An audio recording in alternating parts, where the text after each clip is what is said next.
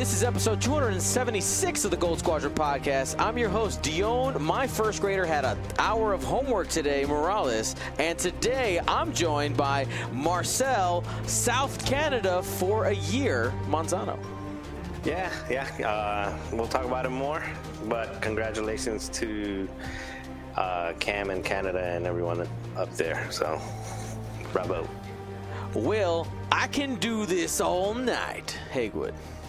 Until my internet has maintenance during a stream game. How embarrassing. And Ryan, extra crispy, newly flavored, Staniszewski. Yeah, apparently being crispy comes in different flavors, and it turns out they're pretty good.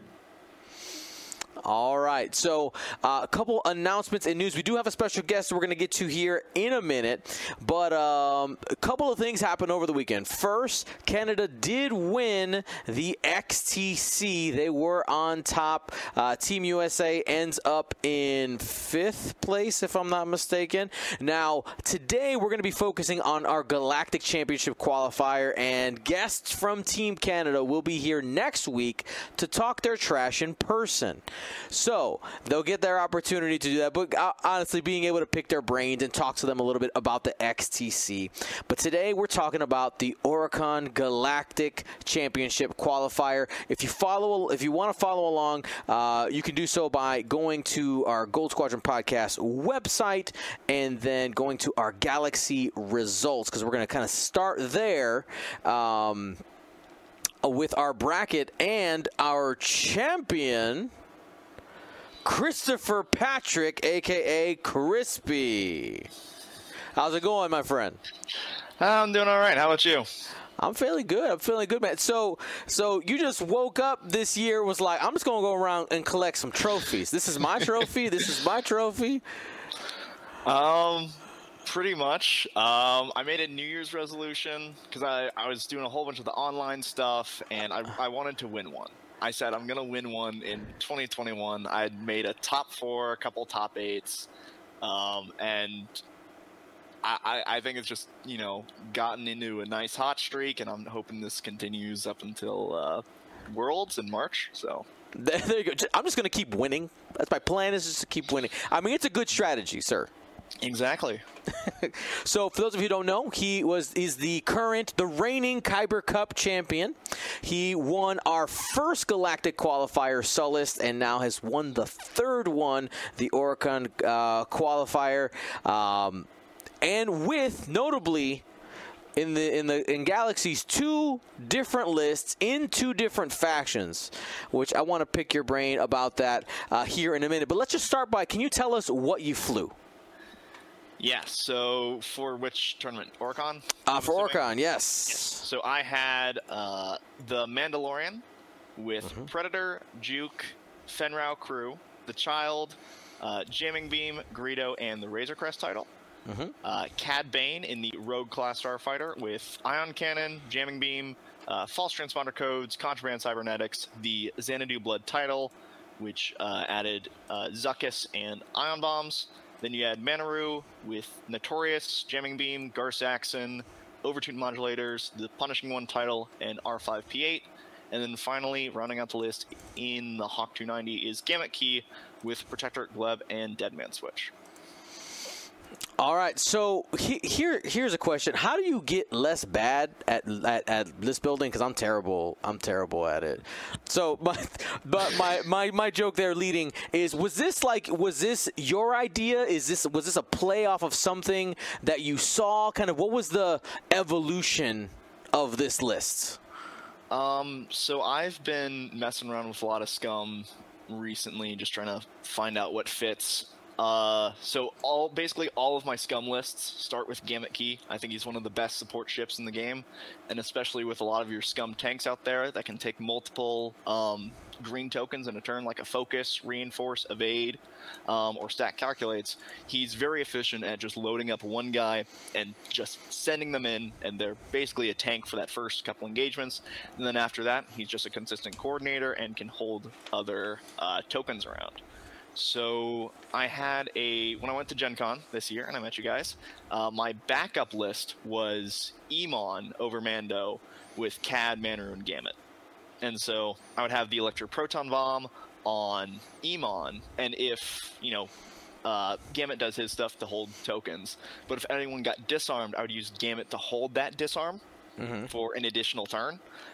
And so I just thought that was a cool concept, using, the Ion Cannon on Cad Bane to pass out extra red tokens, stress, strain, powering up Manru for a 4-die gun. So I really like that combo. It was just that, after the bombs of Emon, he really didn't have much firepower because all of his loadout value went into those bombs. So I started looking at other 7-pointers because Scum has a lot of great 7-point ships. You have Bosk, you have Rook, you have Mando, you have all the other fire sprays that aren't Boba. So True. Yeah, so I was just messing around, and the one thing that Mando stuck out to me was that he was I5. All the others were I3 or I4. And in a world where Kylo's really cheap, Obi-Wan's really cheap, Luke is everywhere, I wanted to have an I5 to at least contend with those a little bit. Maybe not win every single matchup, but at least have the ability to maneuver and potentially combat them. Or at least, not have my opponent know exactly what I'm going when they go to reposition. So having that I5, and once again, being able to have that focus and evade that Gambit can basically stack up and shove them in there as like a very efficient face tank. Very difficult to kill. I can generally get, the focus evade. He evades again. And it's very difficult for opponents to deal with him quickly. And he's a 3-die gun that slaps. 3-die gun that slaps. That's couldn't have said it better myself. Like, I know, like, for myself, like, I had been struggling to see the combo that was needed to make the Scum version of Cad Bane like really work. And when I saw you actually make it happen, when you did, like, there was like Fen Rao shenanigans happening combining with Cad Bane, I was just sitting there going, what?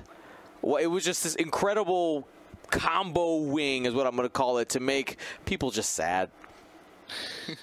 Well, I think right now, Scum Cad Bane is probably one of the, NBE ships out there, because he's, not passively, but he's actively putting negative things on your ships.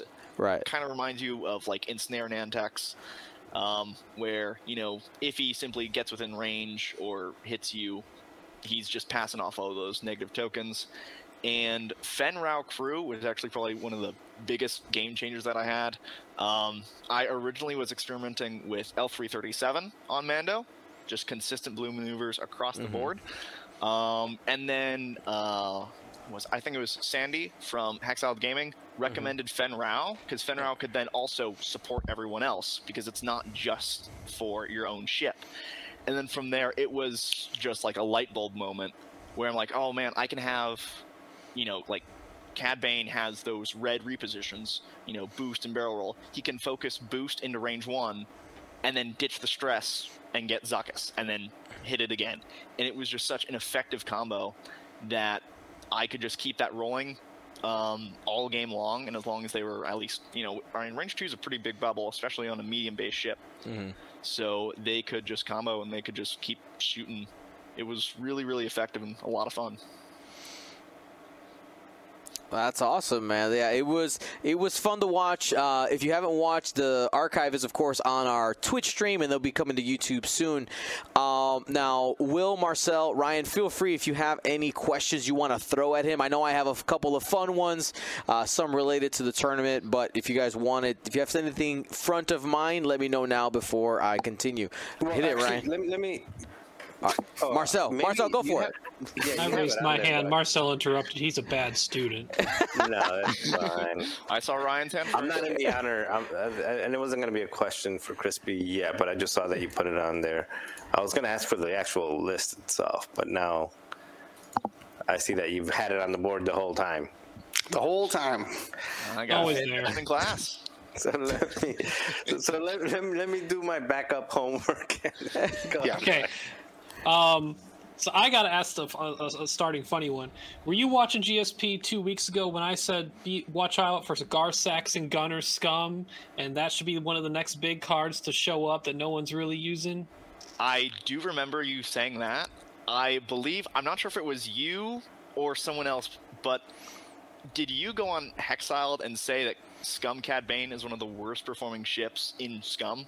It was one of the worst performing ships. It was. It was. Yeah. Clear, yes. Yeah. And so this leads into maybe more of a more serious question then. So when you look at that Scum Cad, it's a lot of control piece, right? You have the stress passing, you have a lot of ion giving. Obviously, some of the ion giving can stack more than necessary. That can power up Manaroo. Maybe you can speak to other things that Cad Bane can do in this list, maybe on an objective scale, or also just in interactions beyond, like you mentioned, the Fenrau helping Cad Bane. But did you ever feel like Cad Bane was ever a liability on the offensive generating standpoint? Like where did this Cad Bane compensate for that? Because you don't have, like, I commonly see Cad Banes with Ion Cannon and HLC. So if you do get that bullseye, it's a really dangerous one with Dead to Rights. But maybe you can explain how where some of the gaps are filled and maybe some of the lack of offense he can bring. So Cad Bane's role in the list is not really to be that overwhelming damage dealer. He had to fire his primary for extra damage maybe 3 or 4 times in the entire tournament. But what he's there to do is to basically pick 1 or 2 ships and just lock them down. So he's got Ion Cannon and Ion Bomb. So I did toy between Ion Bombs or Heavy Laser Cannon for that extra offensive, having dice to do damage. But what I found is a lot of people, when they see that Cad, they generally just tend to disrespect them, and they'll like take their Poe or Luke and they'll just line them right across. So as long as I can, get that Ion Cannon going, and I have false transponder codes, I can take off mods, and I have Ion Bombs, so I can, if they're ever choosing to joust Cad, or I can just set Cad across from whatever I want him to slow down. He hits them with an Ion Cannon. He doesn't even need to Ion, because he'll stress himself with Zuckuss and pass the stress, so that will still slow them down. He drops an Ion Bomb behind him, and in a couple of my games, he was able to hit someone with an Ion Cannon, drop an Ion Bomb behind him, the ship does the Ion maneuver, gets ionized again. Meanwhile, Cad has done the 5K behind him, and now immediately he's accelerating to another shot. So it's an Ion Cannon into an Ion Bomb into an Ion Cannon, and that is basically one piece of mine, of my opponent's, that is locked down for the rest of the game. Because now Cad Bane is trailing them with mods, passing off stress and Ion, and because I think this happened in my top 8, where I hit a Poverdrive with Ion Cannon into the Ion Bomb, that ship was out for the rest of the game. And a couple other instances where he is just there to slow down and harass, and he can be as squirrely as possible. The Decloak 5K catches a lot of people off guard, being able to, take more than his pay grade, because in the final, like 2 strikers just came right at him, just went right past him, came around, and basically just locked him down until the rest of the list could get there. So he is not there to do damage. He is there to stall as much as he can. Now, So go ahead, a control Bane, if you will. My question is in reference to Gamat Key. You're talking about keeping those nasty weapons disabled tokens on ships in a different build. Were you able to get anything good held on the opponent during the tournament? Any 7th Fleet Gunner disarms or anything like that? There was one time where I went up against a 7th Fleet Gunner, but there were Jedi screaming down at Gamut, so he had to quickly focus on getting himself out of there instead of trying to lock down the weapons disabled. Plus, it's a 7th Fleet Gunner lat. It's probably just going to take the weapons disabled again on the next turn. So not much of a point of keeping that. But, I mean, yeah, it's orange and green tokens are the ones that he keeps. Mostly it's keeping Mando's Evade, keeping that Juke alive, so that way he can keep locking or focusing depending on how much force he has. And then in the rare occasion, keeping green tokens on Manaru, preventing her from getting strained from overtuned modulators. So I can, keep that up for a little bit. And, if Manaru's not in trouble, she can, of course, ditch her green tokens over to someone else, and Gambit can hold them on that person as well. Yeah, because you could get Focus Evade like turn 1 with Manaru, and another ship. I guess you can coordinate them though too. Yeah, generally Manaru wasn't close enough at range 1, Sure. so it was Gambit coordinates the focus and passes the stress. Then Mando does a blue maneuver, like a 3 or 4 straight, ditches that stress, then gets the evade and the focus, and the evade are held. If Manaru is close enough, I could pass a focus, so I could hold focus, and evade. But that was generally not necessary because he's already got force. So once I stack up tokens high enough, my opponent's going to look at him and go, I'm not even going to try. Fair. That's a valid strategy. Just make people sad. It's like, I don't know what to do. Now, one thing that we talk about always is, of course, it takes skill to win a tournament. But it also takes a little bit of luck. So what I would like to know is I want to know about those parts. What were the moments that happened during the tournament where you went, well, that went my way, and it maybe, helped give that little extra push? Yeah. So I do like gambling a lot, especially on the road roll. I'll make big moves, basically all in on getting a certain road roll one way or the other. And sometimes it paid off. Like in the final, the decloak into the 5k on Cad to get behind the strikers early. That doesn't happen if he doesn't move first, because Sabak is sitting right where Cad needs to be. I either bump and the strikers just go right by and bomb Cad, or I can, fail the 5k because I'm still stressed, and then I just, kind of put myself in front of the striker, so I'm either on the front end of 2 strikers or I'm on the back end of 2 strikers. And there were a couple other times where it was a lucky ion cannon shot from Cad. Range 3 needs the hit in the ion to go through. I believe in the top 4, I went against Vader Defender, like the classic Vader Defender and 5 ties. Cad got 2 ion cannon shots with the ion onto Vader and pushed him outside of the center for chance engagement, and that basically was the game. If I don't get the ion, then that doesn't happen, but it was basically naked dice versus Vader's naked dice, and 2 got through. So yeah. So it does take luck to win a major tournament, right? Or even not just a major tournament. It takes luck to win a certain number. You can be a small tournament, but it could still be like a small tournament with 7, 8, 9 rounds when you consider the cut. But it's not just luck. Like, luck's not going to do it. I think one of the things that Crispy just said, that it's luck, knowing the consequences of the risk that you're taking.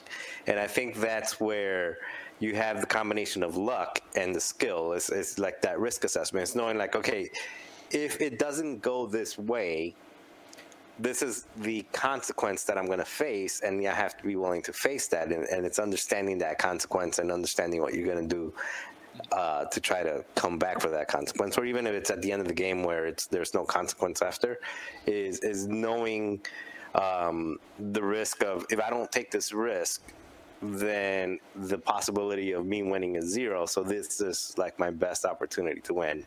Where you see a lot of games on stream where somebody makes the safer move, but it's the end of the game, so the safer move is just going to keep it close, but it's not going to give you the opportunity to win. So luck is a big factor of it, but it's also understanding the consequences if the luck doesn't go your way.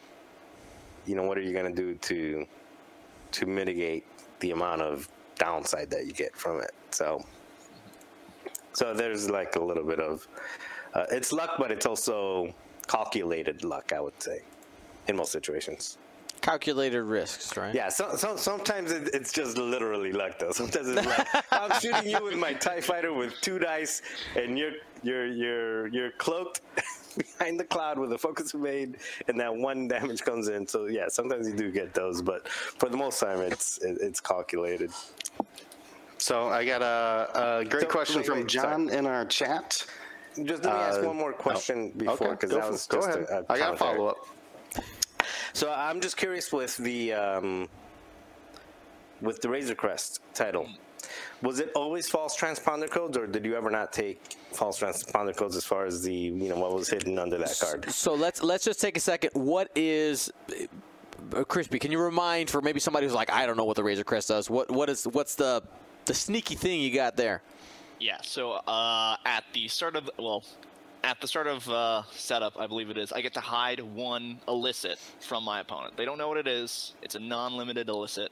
And then during the system phase, I can reveal it, and it is then attached to Mando. So I would generally swap between false transponder codes and contraband, depending on how often I thought that Mando was going to need to stress himself again. Fenrau crew, excellent stress removal, but on those turns where it's, all right, I need to do a 5K and I need to roll off of this, I'm going to need that contraband. I think I took false transponder codes once, and I took contraband the rest of the times. Okay. All right. Will? Yeah, so, like I said, John brought up a good point. You did take a loss in the tournament. Who did you lose to? What list, rather? Yeah, I lost to Justin Williamson. He was flying Boba, Iman, and Kanan. Okay. Is that a typical list that you would have problems with? Tell us the secret weaknesses of this squad. So generally, I don't say it's a weakness, more on a strength of the opponent, because in order to beat this list, you need to look at it and immediately recognize what it does, and you need to understand that you cannot shoot Mando or Manaru in the first couple rounds. And that's what he did. He had Boba dive bomb on Cad Bane, and he used his Cad Bane crew on Iman to get around Manaru and have his Iman start eating away at Gamut. Because you don't want to take shots into Mando, because he's just going to roll 2 evades. He's got all the tokens in the world. And you don't want to shoot at Manaru, who's going to Notorious you and hit you back with double mods. So you go after the squishier targets in the back that aren't as punishing if you shoot them. I mean, Cad has ion bombs to scare people from chasing him. Gamut has Deadmans, but those are 2 far better options than trying to go face-to-face with Mando or getting Notorious from Manaru. I made a couple minor mistakes with Manaru. I got her turned around on the wrong side of the board, and she basically didn't have any good shots for like 2 or 3 rounds. He completely outflew me with Iman. Very unpredictable. I thought he was going to try to block Mando, so I 5K'd, and he just completely turned around the other way. So Mando and Manaru not having good shots early, and he made a good analysis to, all right, we're going to just completely ignore those 2. Let's go after Cad Bane. Let's go after Gamut. And that's what he did. All right. Turns out it worked out for him. And then follow-up question. Did you ever face the double chaffed foe list? Ooh, so for reference, for people who don't know, that's the list that Crispy won the first Galactic Championship qualifier with, and also did really well at Gen Con, the in-person tournament with. Funny enough, I did. It was Kylo, Scorch, Malorus, Dread Grudge. I think the only change was he had sensor scramblers on Kylo instead of advanced optics. And that was also in... That's the wrong choice, by the way. I'll take your optics. Yeah, take the optics. Have your consistent mods all the time. But yeah, I did end up flying against that, which I thought was really funny. Now, speaking of bringing up the objectives, so when you spent however many games or time you spent with the Scum list now, what did you analyze as your objective advantages and disadvantages? So I think the clear advantage is Assault, having those medium and large bases that I can just shove out there. Cad's very fast, he can get to those objectives, and Gamut also being very slow can just circle around an objective, and he's completely fine with it. I actually found out that my list is really good at salvage. Gamut picks up a crate early. Manoru, thanks to Overtuned, can have her defensive modifications and then spend her action on the salvage, which is really helpful. And then I believe on one of the stream games, Cad was able to zoom basically down to the far side of the board and pick up a crate before the opponent's list was able to get to him. So Mando really doesn't want to crate because he's, the evade and the red barrel roll is really strong with him, especially with everything that's built on him. So I have 3 consistent and defensive crate carriers that most ships can't generally take on early. Now, what about Scramble and Chance? Which one of those 2 feels the weakest then if you're leaving them out? I would have to say that Scramble is probably the worst because the only one that has an available action to keep flipping it is Manoru. And maybe Gamut. Gamut can, help support actions to others with the coordinate, and Manoru on that first turn can hit Overtuned and then go grab it. Otherwise, Cad's going to be needing his action basically every turn after. Mando's going to need his action every turn after. And, Manoru having that asymmetrical dial, if she does her turns and the sensors are on her right, she's not getting to them anytime soon.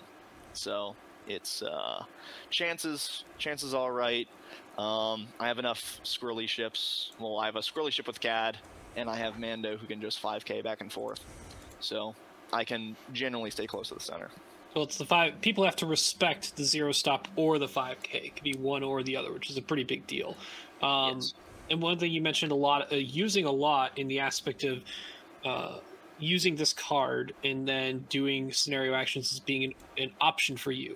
A lot of people tend to sort of default to putting Contraband Cybernetics on Manoru. I've always liked overtune modulators because you have the R5P at you, because you can overtune, still do a red, get your mods, or clearly do scenario actions and still have mods, which is a big deal. Maybe you can go deeper into where other situations or just as you developed that decision. Yeah, so this actually originally starts with me helping my friend of mine play in Empire, and so he was running overtune modulators on his Jingoists, and he was able to basically have them run up with their overtune modulators and then take the crates, take those scenario actions, and generally it's like, oh, when I see those TIE fighters going for those actions, that's the target. They're defenseless, all they've got is 3 dice. But now with the Jingoists, they've got 3 calculates, that's a bit harder to punch through. So I just kind of kept that same idea of, oh, for those objective actions, I'm going to use them here. When it comes to Overtune versus Contraband, a lot of the times that I would use like Contraband, being able to have Overtuned almost does the same job, because when you want to do those red maneuvers on Manoru, get yourself turned around, you use Contraband, get a focus, because you have R5P8, which is passive rerolls. So you already have a reroll modification. So you are generally taking a focus, so you have your focus mod and a reroll. And Overtuned basically does the same thing. The downside is the strain, but like I said, if you're notorious on Manoru, most likely people aren't going to go after you quickly. So you're able to, as long as you have like 1 or 2 strain, you can get rid of them quickly and then just keep going on.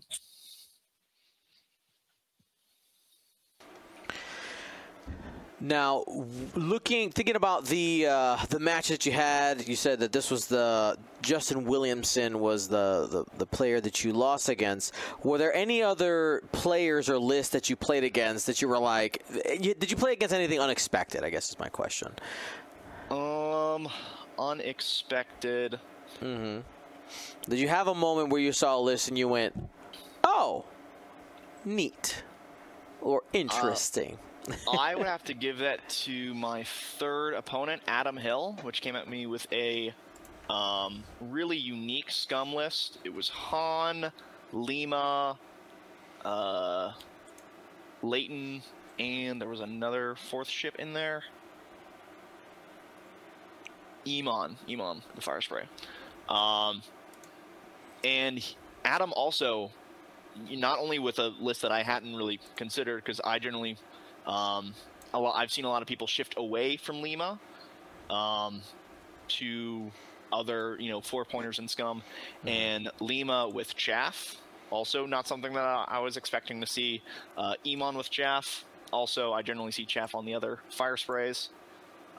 So came at me. I wasn't sure how to tackle it, and Adam did the right thing, and he went all in on Gamut on the first engagement, got 5 damage through, and then Cad just hit the runaway button, and unfortunately Adam wasn't able to tag him, and I think that was eventually the game from there, because once he kills Cad and just turns on the rest of my forces, he's got a lot of firepower. But he went all in on Cad, didn't get it, and then Cad was able to escape while Manaru and Mando came up from the side.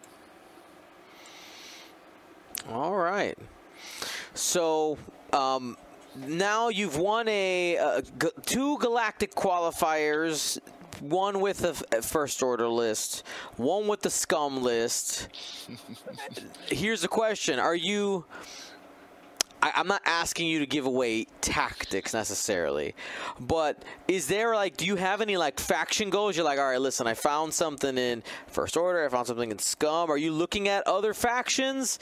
Do you have some goals within that type of list building stuff?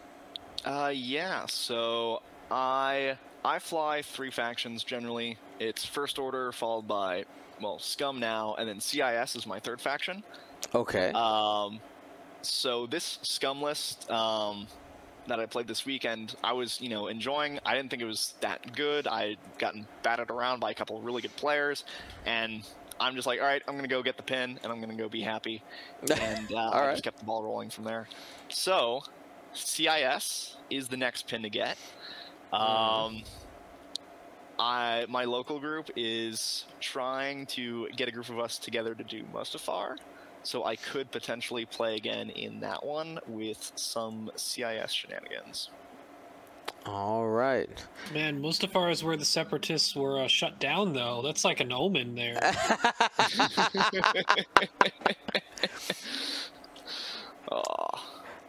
Or one last hurrah. You never know. Exactly. This is before all that stuff happened,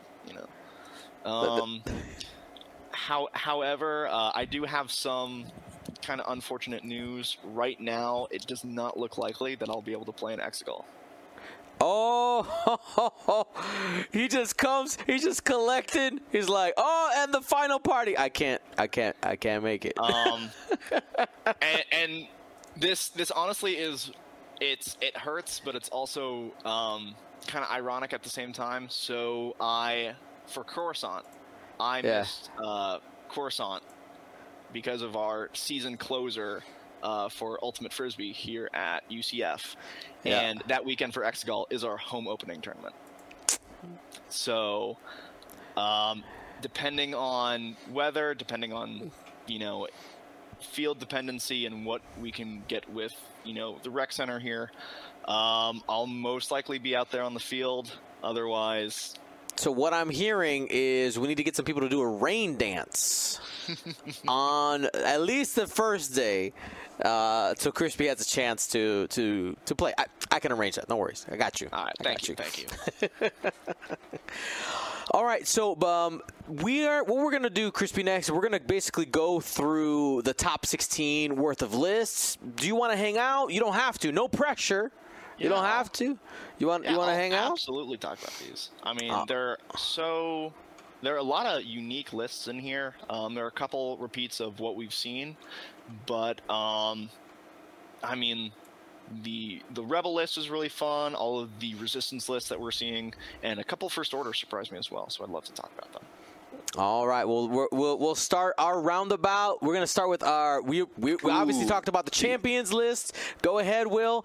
Our runner-up with William Hayes. Mention quick the Yes. faction breakdown as well. Oh, yes. We should probably just do that first, eh?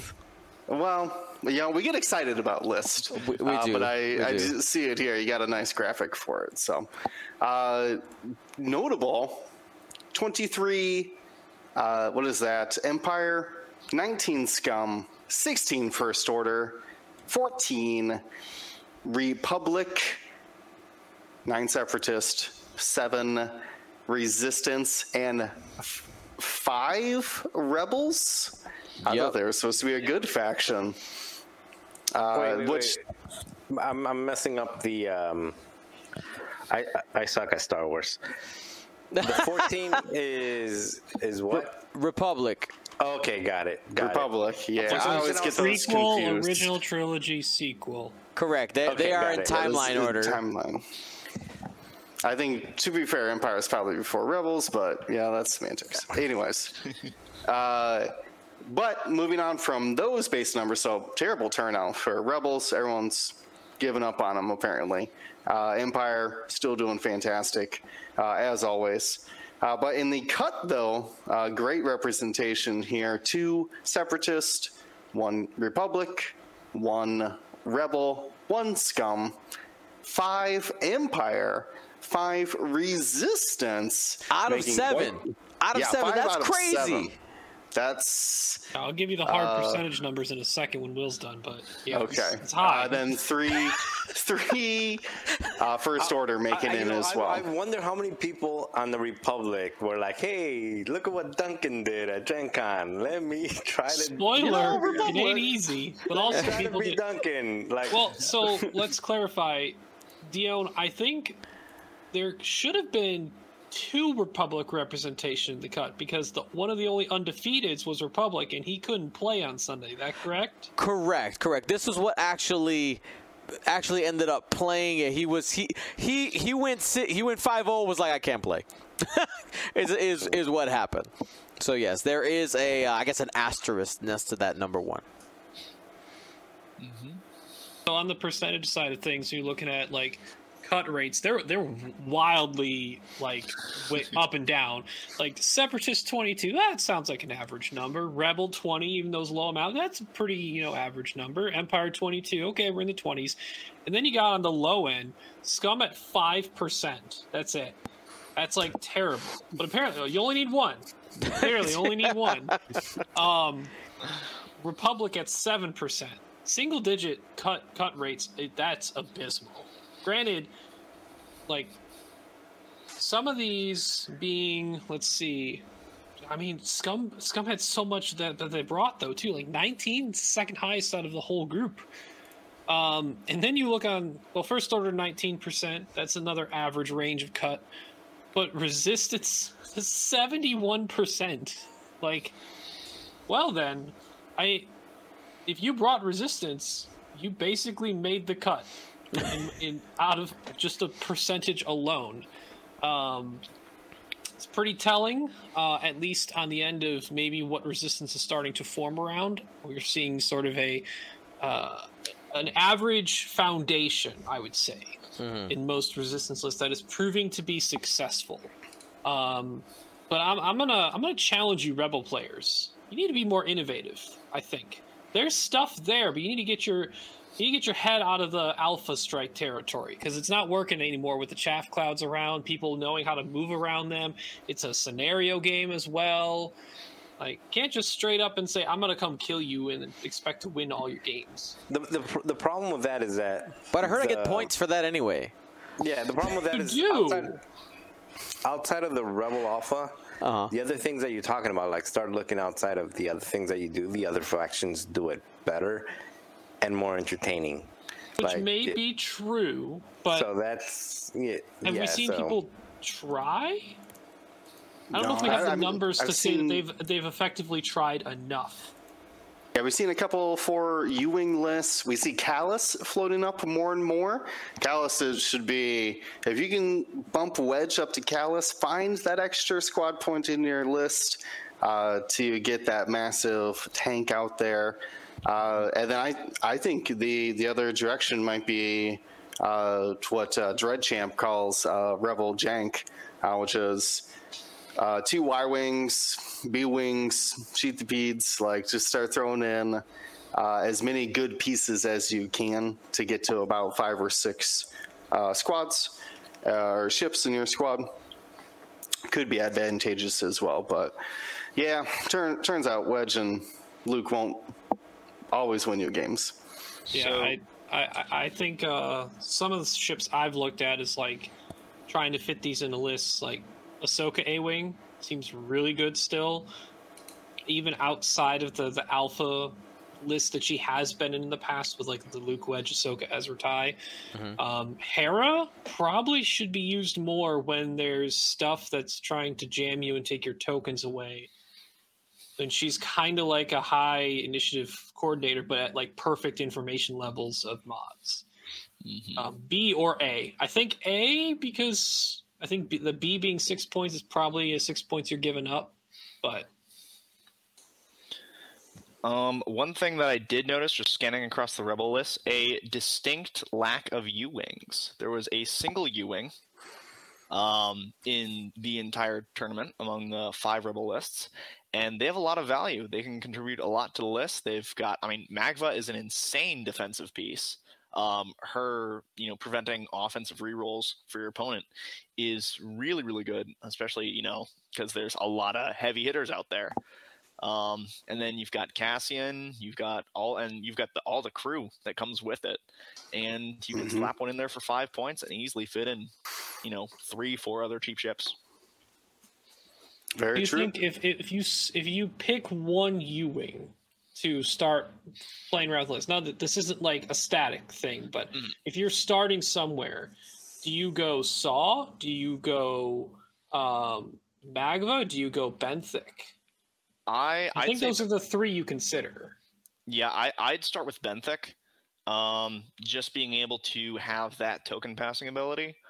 And of course, like you can get the classic like Percop and Jyn Erso, and I believe you can put like Contraband on there as well, and just be an I2 defensive tank as much as you want. I believe you can also stick. Does Benthic have a talent slot? No. Yes, he does. What? Yeah. Yeah. You're. Yeah. He's so talented. that's Notorious on an I2 ship. Which Yes. will most likely get that strain benefit if anyone shoots at him. So, But you True. can't fit Perceptive, Jyn, and Alyssa and Notorious though. Yeah, you have to take your Contraband and your. Take Base Malbus instead of Perceptive and just get in tight. No. How about no? All right. Well, let's stop theory crafting. Let's talk real list here for a moment. So let's going to the runner-up. That's Sev Wall, William Hayes, flying a Galactic Empire list. This is a 5x4. So every pilot costs only 4 points, and you get 5 of them. I got some real discounts here. Vizier with Palpatine in the Reaper. Such a great piece. Maybe the best 4-point, though this list has a lot of other good ones. Pure Sabak with Targeting Computer and Proxy Mines. Ditching. Don't need that elusive. Get out of here. Vagabond, which is the ailerons, then drop a bomb. Super nasty with Proxy Mines and Proton Bombs. You could drop 2 Proxy Mines in a round. Devastating if you let that thing get in close. Countdown has got the ability to essentially cancel your attack and take a damage and a stress. Got ion bombs, marksmanship, elusive, targeting computer. So kind of more of a spread there than just focusing on the bombs. And then Commandant Goran with shield upgrade and sensitive controls. So you can give evades to Vagabond and Vizier to help protect them if they find themselves in trouble. Great way to get Vagabond into the fight and start dropping those proxy mines.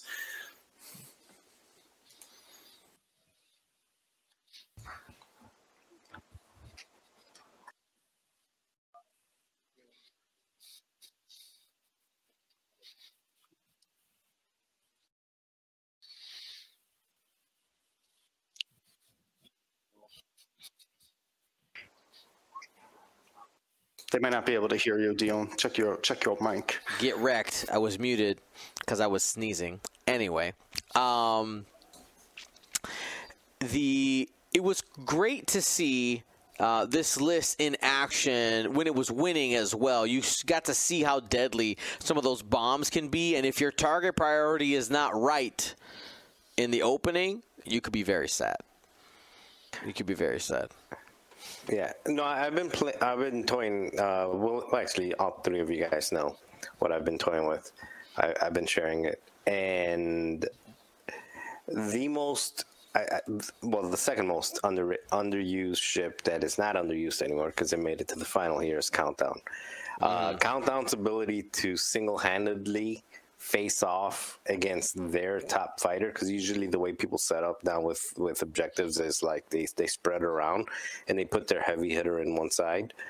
And Countdown can look at that heavy hitter and say, I don't care, I'm going to action and take this. And, you get critted? Well, I'm going to take that crit and turn it into a stress and 1 damage. And I can still boost so Countdown, I think, is the second most underused ship in the Galactic Empire. First one, hopefully, we're talking about it next week after Nova. Yeah, we do have another major tournament just around the corner. Got good stuff. All right, well, Marcel, we got another Empire list here, a little more traditional, we will say, from So Kevin O'Connell. We've got the famous old Jingle Jingle Wampa and Iden. I think most people is Jingle Jingle Wampa Iden. And I'm trying to see. Well, I guess there's a little bit of a change here. It's the heavy laser cannon targeting computer ruthless elusive versus, I think most people go with elusive and ion. So there's a little bit of variance there in when you can build out your Iden, and sometimes people take like false transponders or something else on ISBs or overtuned. Darth Vader and the TIE Defender with Malice, Juke, heavy laser cannon.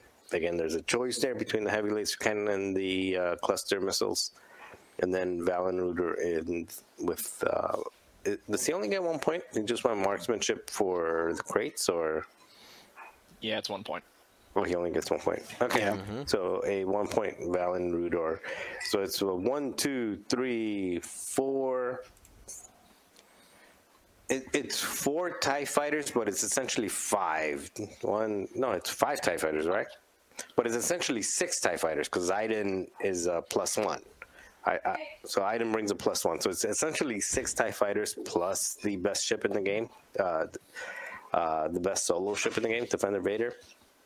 Very solid. Oh. Yeah, I mean, right now I think Empire's got some of the best efficiency in the game. I think Jingo Jingo Wampa is the best 6 points that money can buy across any faction right now. I mean, just being able to have all that and then stick Iden in there as well, and you can't address them early, really stands it out. And then after all that TIE Swarm, there's a Vader Defender just sitting across from you with a heavy laser cannon who will set up last and will sit up directly across from you. Making people sad. HLC, boom, boom. Yeah. Until he sees Countdown and realize all those dice and hits he's rolling is going to net 1 damage. That's why Vader goes the other way, and the TIE Fighters go after Countdown and say, look at all these shots. You can't stress yourself for all of them. That is true. The Countdown's like, I blocked one, but I got more. I got a lot more. One side note, I'll say, so, Chris, you had mentioned that... I guess maybe you can clarify this because this is what I want to kind of instill in people when they're facing down a lot of TIE fighters that Iden is there. Similar to some of the thought process people had with Quick Draw, you got to burn that early. The longer that hangs around, the worse it's going to be for you as the game continues, and you likely have not just less shots, but less quality shots because your actions you've had to take just to get the shot. All your high optimization comes in the first engagement for most people. After that, it's trying to reestablish that as best as you can, but it's normally never going to get to that point. So burn Iden while you can, I would say, or as soon as possible. That's why FO Bombers dropping Prox Mines and Grudge making it a 50-50 chance to just do 3 damage is a great use. Even if it does nothing and just gets Idened, that Iden charge is used on not a shot, and that's not what they want.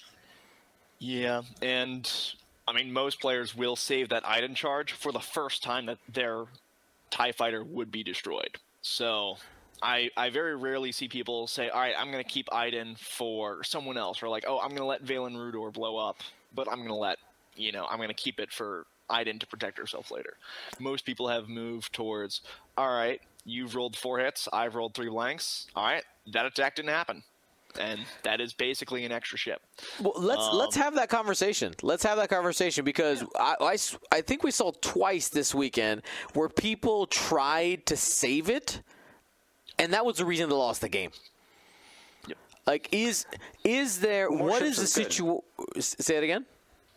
More ships is good. More ships is good. So is there tried to save the Iden charge and let another TIE fighter die? right? They let a TIE fighter die instead Did that of TIE fighter have Dead Man switch? it did not. Okay, It did that's not. really weird. And that's my I question. can see some of the decision for Dead Man switch because situationally it might do more damage, it might be worth it. Right, and that's kind of what I wanted to roll into here is what are the situations where you let Iden, where you choose not to use Iden's ability. So you mentioned a Dead Man switch, cascading effect. So another one would be you have a ship like facing the wrong direction, not shooting anything, and then you have probably a follow-up shot on like a Jingo range 1 with a focus that you can strain and put some serious damage out to, and that shot still coming, like the initiative 556, for example. It's like, okay, that one got torpedoed out. I'm going to let that one pass. There's another 4 dice shot coming at this one, but this one needs to put some serious damage into this wedge or into this Luke or something like that. Like a situation like that, but it's super nuanced that I don't. Because most of your ships are usually facing the same direction anyway, so it's hard to imagine a situation outside of what Ryan said where there's like a death effect that's gonna make a difference. It's not only Dead Man's, right? We saw Disciplined. I don't know if in Solist or whatever there was a Mornarchy plus a lot of TIE fighters list that had like Ruthless, Discipline, Dead Man switch. Like they were all inning on the offense with TIE fighters who had concussion missiles, stuff like Gideon who can get a 4-die concussion missile, and just say I'm gonna put a Jingoist here and I might kill it myself before you can do anything about it anyway, just to get all these triggers off and do more damage to you than the one TIE fighter that did die. So unless it's intentional, I see very few situations where it's worth saving it for, because it's not like Iden's charge is good to keep a ship around.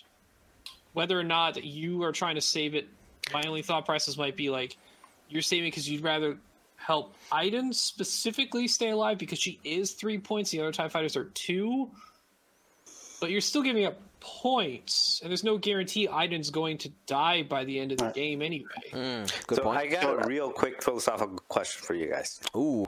So there's definitely points need to go up on Jingo Jingo Wampa and the whole thing, right? Because Well, not before we release our Christmas card. Sure, But continue. Yeah. Christmas card. But here's the question that I have. So Jingo Jingo Iden is 3. The ISBs are 2, and Wampa is 2, obviously. But they have double life, so you have a 2-ship list with double life because Iden is there doing that. In lists like other ones that have something like a Defender Vader, a Vizier, a 4-ship list that has a single Jingoist or Wampa there, the Jingoist or the Wampa are not necessarily, I mean, they're a 2-point ship and they feel like a 2-point ship because there's going to be a list that shows up and just one-shots it and they're dead. And it's like, hey, yeah, it's my 2 points, whatever, you got it. So are these 2-point ships so ridiculously low because there's something like Iden and the rest of what is supporting that, or because you can't take up Wampa up. Well, Wampa's fine. You can't take both Jingoist up and Iden up, which they all deserve it, because then they're going to be unplayable. If the ISBs are 3s and Iden is 4, nobody's going to fly that. If you can give Wampa a cannon or a missile, because his ability does not say primary. Whew. But the counter to that is that, or a response, I guess, maybe not a counter. We'll see. Well, let me get my thoughts out first. We'll see if it's against what you think. Previously, so we had 1 or 2 2-point ships in each faction. Okay, very few factions were getting multiple 2-point ships, and now we have 2 factions, Separatists and the Empire, who can take multiple 2-point ships, and they're decent ones. Valen just flying around taking an evade, and if you shoot at him or his friends, he gets a focus, and then everything we talked about been talking about Jingoist since they came out. And it's that compounding effect of like you put it, I think, very clearly, of like 1 2-point ship, whatever, like don't care, like go get your objective, little guy. But then once you have 2, 3, 4, 5, well, maybe not 5, but like 4 of these 2-point ships all flying around in the same list. It's just a multiplicative, right? Ugh, it's too late. I can't see that word. It's a exponential effect that now every target is a bad choice. Whether you're shooting at Wampa or Jingoist, you're spending a whole round sometimes trying to score 2 points. And that's, I think, the difference is that a lot of lists aren't bringing just a single filler. They're trying to bring the whole Jingo Wampa and Iden as like half of their list. And I think that's where it really diverts out that, like, I think I agree, like, Wampa as a 2-point filler, sure, like, whatever, like, that seems fair. But like a 5 tie swarm that you can get for 11 points, like, that is impressive and like noteworthy. So, I mean, I definitely think that in most cases, any of these TIE fighters at 2 points go up to 3, they're pretty much unplayable. They weren't playable when they were 3 before. Not much is going to make them playable without just going insane with their loadout and slots. But even then, it's questionable. It's really Iden that's making them tick and stay around, hang around. Like Marcel said, there's lists that have them and don't have Iden. They take that risk, but it'll happen. They'll just get popped and they'll die. But I think the question is Iden an issue at 3 alone? Or is Iden an issue at 3 because she has access to some of her loadout, like being able to take an ion cannon that gives her an extra dice that makes her shot more meaningful? Would losing just the ability to have a viable secondary weapon that doesn't require an action to take or doesn't require a lock specifically, is that enough and keep her at 3? Should she be 4 but keep most of her loadout, maybe gain more loadout because I'll tell you why not. And I know we're getting off a little topic right there, but it's because this is what we're seeing a lot, right? But the reason why not is because that is using the assumption that Iden, again, let's count Iden as a life up or a plus life, right? Like it's an additional ship because you're basically keeping a ship alive that already died. That 3-point ship is, if it keeps a 2-point ship alive, because that's usually what it's being flown with, Wampa and 2 Jingoists. Okay, but what if you're flying it with the ship that nobody ever uses, whatever, the one that gives the rerolls? Hell Runner, 4-point TIE fighter. Now Hell Runner. you have a 4-point ship that could have been killed and decides to take 0 damage as a result. Now that it gave you an additional 4 points. and the benefits of an additional 4 points on your list.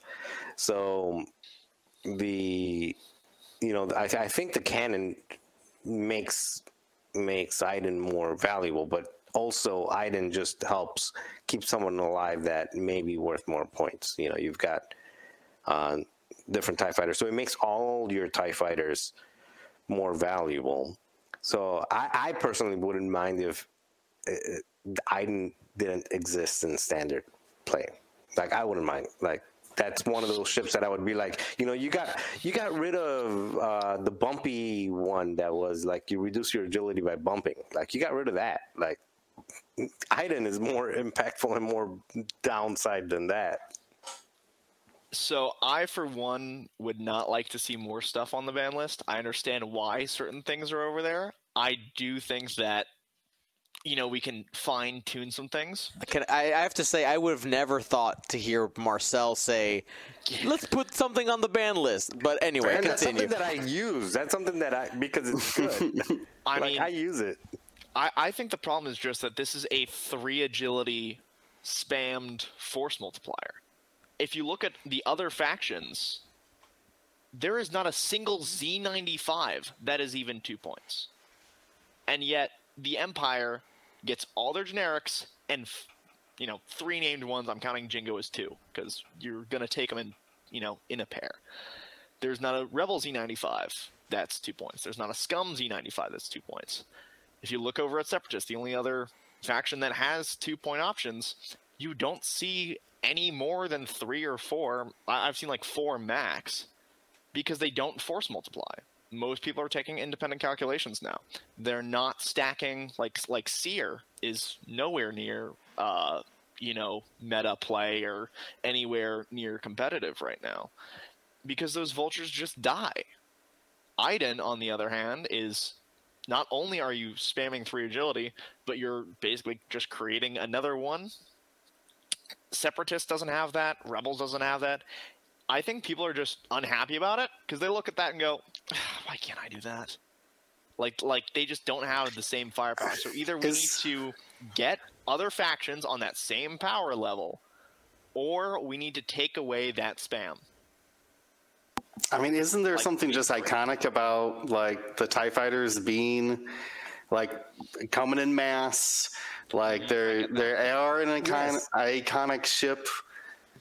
I'll be the generic okay. ones that don't shoot very well with No, like the I stormtroopers, agree but that you like got they named can ones. You got like they can keep like- the Black All right. Squadron at 2 points, but maybe not the names. Sorry, Valen Rudor. Like no one, like everyone loves Iden and the Jingos and Wampa.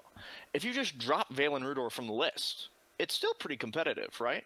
So you just make the Jingos 3 and you drop Valen, and that is still a very potent list.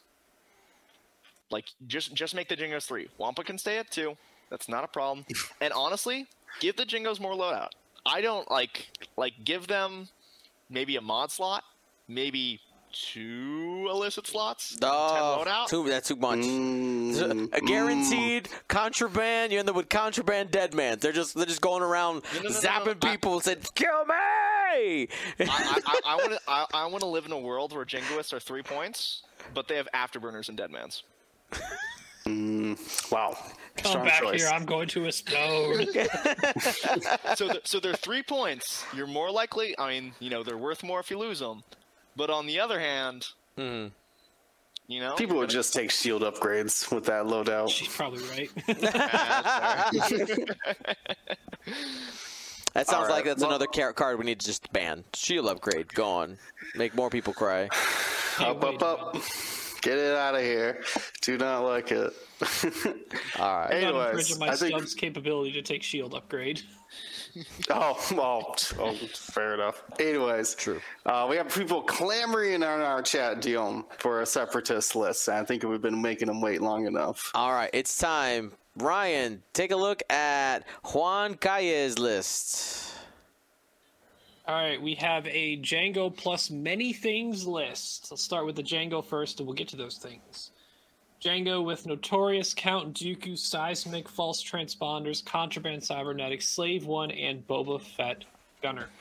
Count kind of not too far different from most other Jangos. People opt into either Savage, Count Dooku, or Palpatine, opting in for a cheaper bomb to fit the second illicit. The first illicit you take is false transponders. The second is contraband if you're considering it.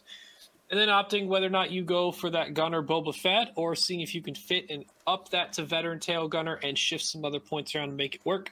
Boba Fett's still a very good option, though. Passive mods are good. For the other things, so normally this is a different batch of hyenas and vultures most people are familiar with. A lot of people are familiar with seeing, look at all the I3 ones I have, not just because they're I3, just because the ones we are used to seeing. We do see DFS 081, but instead of taking Discord missiles, we have the energy shell charges with munitions failsafe and grappling struts.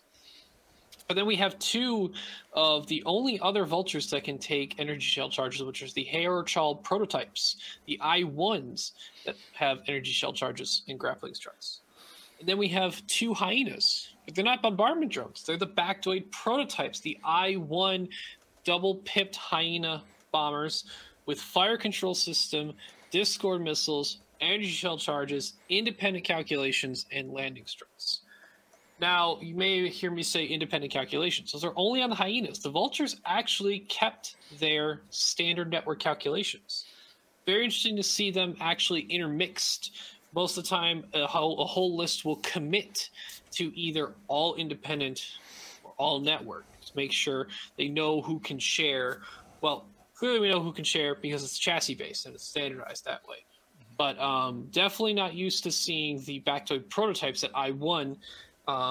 We're used to seeing the bombardments at I-3 taking those prox mines for those forward and back drops that are so dangerous. These ones, this is a initial first engage rush of I'm going to shoot these energy shell charges, and then afterwards I'll figure it out from there between Discord missiles on the Bactoid prototypes, or Jango's still there, by the way. This is a 6-chip list. 2 hyenas, 3 vultures, Jango Fett. All right, let's keep it going. That was position number 4. Our 5th one here, another Imperial list. Take it, Crispy.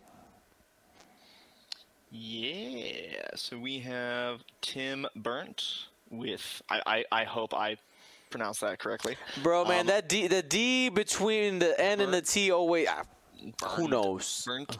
Whatever. All right. So we have Darth Vader in the TIE Defender, the Boogeyman himself with Malice, Juke, Heavy Laser Cannon, Morna Key in the Decimator with Ruthless, Seventh Sister, Minister Tua, Agile Gunner, Proton Bombs, Delayed Fuses, and the Dauntless title.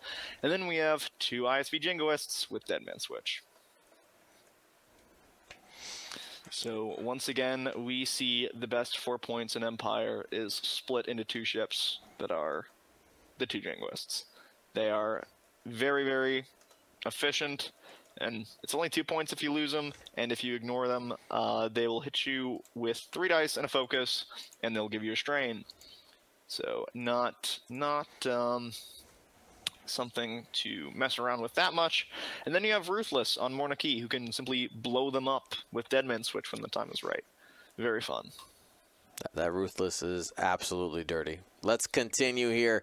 Matthew LaRoque, our first instance of the Resistance. We got Poe Dameron. This is the trigger-happy flyboy with Heroic, R4 Astromech, Ferrosphere Paint, Proton Torpedoes, Munitions Failsafe, Overdrive Thrusters, Integrated, S-Foils, and Black One with Chewbacca in that YT-1300, Composure, Notorious, Ray, Contraband Cybernetics, and Ray's Millennium Falcon. We also have Wilsa Teshlo with Ion Cannon Turret, L4ER5, a.k.a. Larry, with Bomblet Generator, Targeting Computer Engine Upgrade, and then Finn in the pod with Heroic, Predator, and Perceptive Copilot. Now, one of the things I had been commenting on this list at Gen Con, and Crispy, I'm not sure if you saw any at Gen Con, and Will, I mean, we were all there. The people who were playing Resistance, I saw a ton of Chewbacca with spammed Y-Wings is mostly what we were seeing, right? And there was, I think, 1 or 2 people who did bring something similar to this. I love this version because what I was noticing that was happening to the Y-Wings is that because they're 1 agility and while they can boost, they're typically, at least the way people were playing them, they can get predictable. But this version, having Chewbacca and Poe, you have 2 end game pieces in the list. Because I know when I saw Chewbacca and the Y-Wings, the goal is kill Chewbacca first and figure out the rest later. You're going to be okay. But the problem is you get to the end game and you've killed Chewbacca and Poe's like, hi, I'm still here. Proton torpedo to your face, right? So this is a really good list and is dangerous in all of the objectives. You have Finn, Wilsa, and Chewbacca can all salvage is the one that everybody worries about, right? Those 3 ships gladly, they're like, sure, we'll pick up crates. Poe's like, nah, I'm good. But if you still have the opportunity to get a 3-2 advantage with that. Very solid. Obviously, you have a lot of speed here as well, and I think we're going to see a lot of variations on this theme for a while in Republic, with maybe a little bit more exploration of those Y-Wings. I wouldn't be surprised there because people figured out, hey, there's a lot of value here in those Y-Wings. Good stuff. You're always on Hexiled, right, Crispy? You're like good with Scott. Yes. Yeah. So one of the what does he do? He does challenges or something like that. I don't know what you call them. The bounties, yeah. Bounties, yeah. So one of the bounties I'd like him to create is a kind of a variation for this. Okay. Is I see that Chewbacca a lot, but I would love to see that Chewbacca instead of Composure Contraband to be Dead Man and Electronic Baffle. Because I've got this dream of a one-halt Chewbacca, end of game, saying I'm going to baffle to boost into range 1 and take a shot at something and kill something else in order to win a game, like a very last-minute sacrifice of a Dead Man Electronic Baffle. Give that to Scott and tell him he's got to make that happen. I absolutely will. We do have a bounty on IG-11 to actually do a damage with your crit explosion. I believe we've had near a dozen games, and only 1 person has actually got the crit damage, but that was after all of their ships have died. So I do like that. I think that there are a lot of fun mechanics. Chewbacca. So you have to baffle into Dead Man switch. Baffle into Dead Man switch. Baffle. Yeah, have to baffle into Dead Man. I like to baffle into Dead Man and kill something, not baffle into Dead Man. Because you can baffle into Dead Man anytime, but kill something and win a game. All right, I'll toss it in. Interesting. Love it. Well, let's keep it going here. We have another version of this list, a little bit similar here, coming from Paul Nixie. Take it, Will. All right, Paul is flying. That's Trigger Happy Poe. This one bringing the ion torpedoes in addition to proton torpedoes, overdrives, Black One integrated, R4, and heroic. So drops the Ferrosphere paint to fill. If you don't know, Poe actually, or the Trigger Happy Poe has a torpedo slot and the hard point. One of the few ships who can take the double torps. Anyways, we got Kazuda with Notorious, Bucket Droid, False Transponder Codes, Slam, Targeting Computer, Kaiser's Fireball. Pretty traditional loadout there for him. Wilsa, again, very traditional loadout here. I really like this Wilsa. Ion Cannon, the Lars, or Larry Droid, or whatever his abbreviation is, that lets you quarterback calculates, essentially like Palp or 311 droid out there just slinging calcs. Bomblet generator, engine upgrade, and targeting computer. Man, not only do you get the 4 main upgrades, engine, targeting, bomb, and ion cannon, you get an amazing droid too. Woof. But then we have Shaza and Sai rocking very similar things: ion cannons, belly runs. They got proton bombs, engine upgrade, and targeting computer. So with a little extra loadout there, getting the watchful astromech, so you can rotate and still get a calculate. Man, these Y-Wings just feel like little Force users to me. When every action you do gets you a calculate, plus Wilsa's throwing her calculates at other people. Shaz is giving people behind her calculates if she's shooting. It could be pretty awesome to see when everything works together in this list. All right, let's keep it moving. We got Sean Hawley with our first appearance of a first order list with one that I thought was pretty neat. Take it, Marcel. Okay, so you've got Hollow in the Interceptor with Proud Tradition, Pattern Analyzer, Mag Pulse Warheads, and Munitions Failsafe. Nightfall in the Whisper for Marksmanship Prockets, Sensor Scramblers, Enhanced Jamming Suite, 709 Legion Ace, another Whisper, generic. Marksmanship, Proton Rocket Sensor, Enhanced Sensor Scramblers, Enhanced Jamming Suite. And Whirlwind in the TIE Whisper with Marksmanship, Elusive, Proton Rocket, Sensor Scramblers, Jamming Suite, and then Commander Malrus with Marksmanship and Cluster Missiles. 3 Prockets, 3 Prockets, and 5 ships that are able to 2 of those ships are able to double modify their ordnance, that being Hollow and Commander Malrus, and then 3 ships being able to essentially double modify their offense by modifying their offense with the focus and modifying the defensive mods with the jam.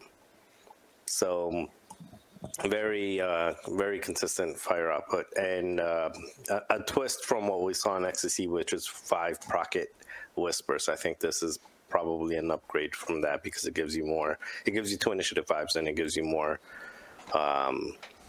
choices. So a very cool list. I think this is a very creative and cool list. Well done. Yeah. To me, this list screams, I'm going to win salvage. 4 out of the 5 ships have marksmanship, and the other one has mag pulse warheads. So there is crit generation on every single ship of this list.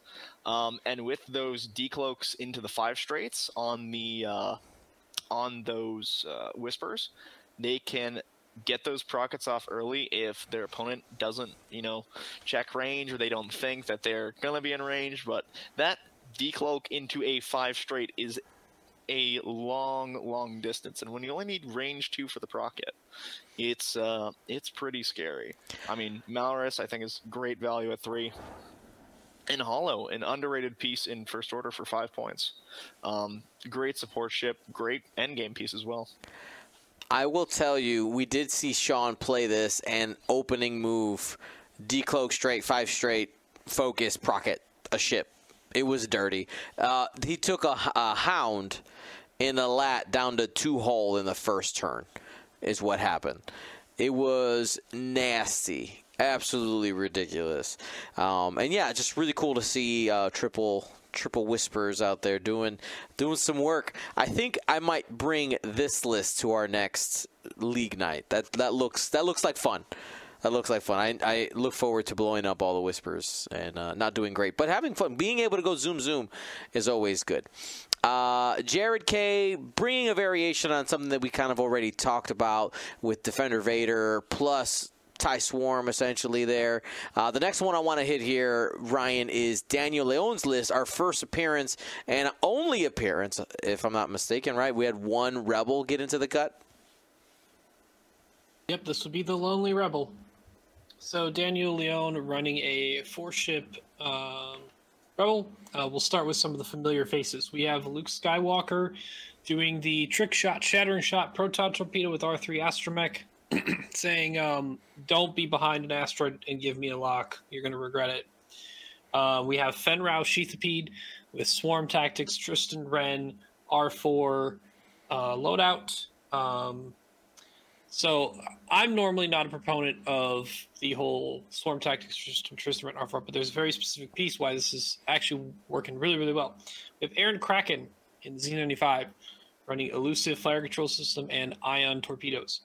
So this Fenrau can make Kraken I-6, which then Kraken can then shoot and then give someone else an action that they needed, whether it is Luke to get the lock that he really needs, whether it is the other big ship, Callus in the VCX is the fourth ship to round it out at 7 points with Saw Gerrera crew, dorsal turret, and the other action trick to use, whether it is being coordinated from Fenrau or used from Kraken, is Hondo Onaka. Another card I brought up a couple weeks ago, by the way. Hondo coming in the potential engagement action to coordinate and jam two ships who are friendly to each other, which can also be extremely good. And also extremely good if it's even just coordinated at I-6 via Fenrau. To say, all right, I'm going to have one of my ships get coordinated at range 3, and I'm going to jam Luke because he took 2 locks on rocks early in the game, and who cares, right? Mm-hmm. Or the enemy. At I-6, there's probably some ships who've done some linked actions that you can coordinate and whatever. Or you can coordinate a random tie who's still there and, okay, you get an evade. I'm not shooting you anyway. And then jam something. Range 3 jam. Coordinate range 3. That's huge. On a big base, by the way. That big coverage. Big.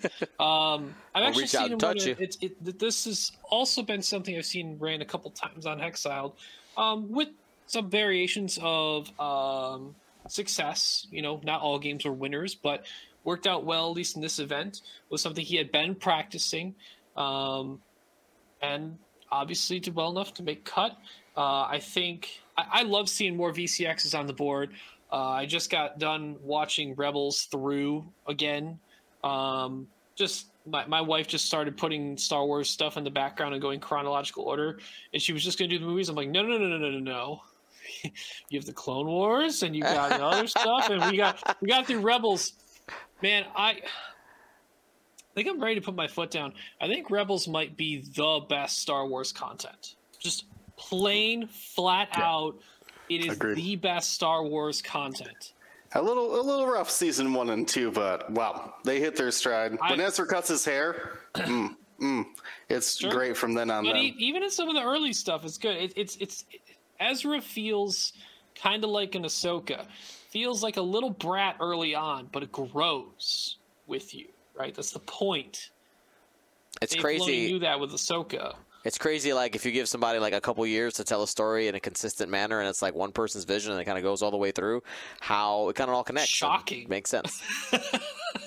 Now, granted, Star Wars did work with different directors in the original trilogy, yeah. So, I mean, it still can work. But, yeah, I love seeing more Rebel-type characters, especially the VCX out there. It's really cool. All right, we'll keep it going here.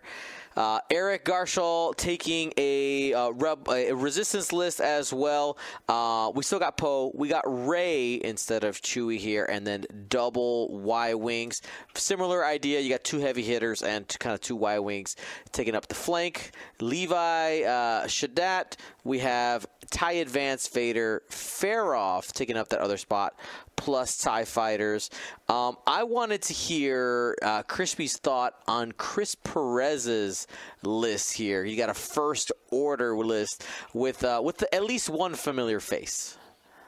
Yeah, all right. So Chris Perez, I know him from yet another X-Wing podcast, so well done.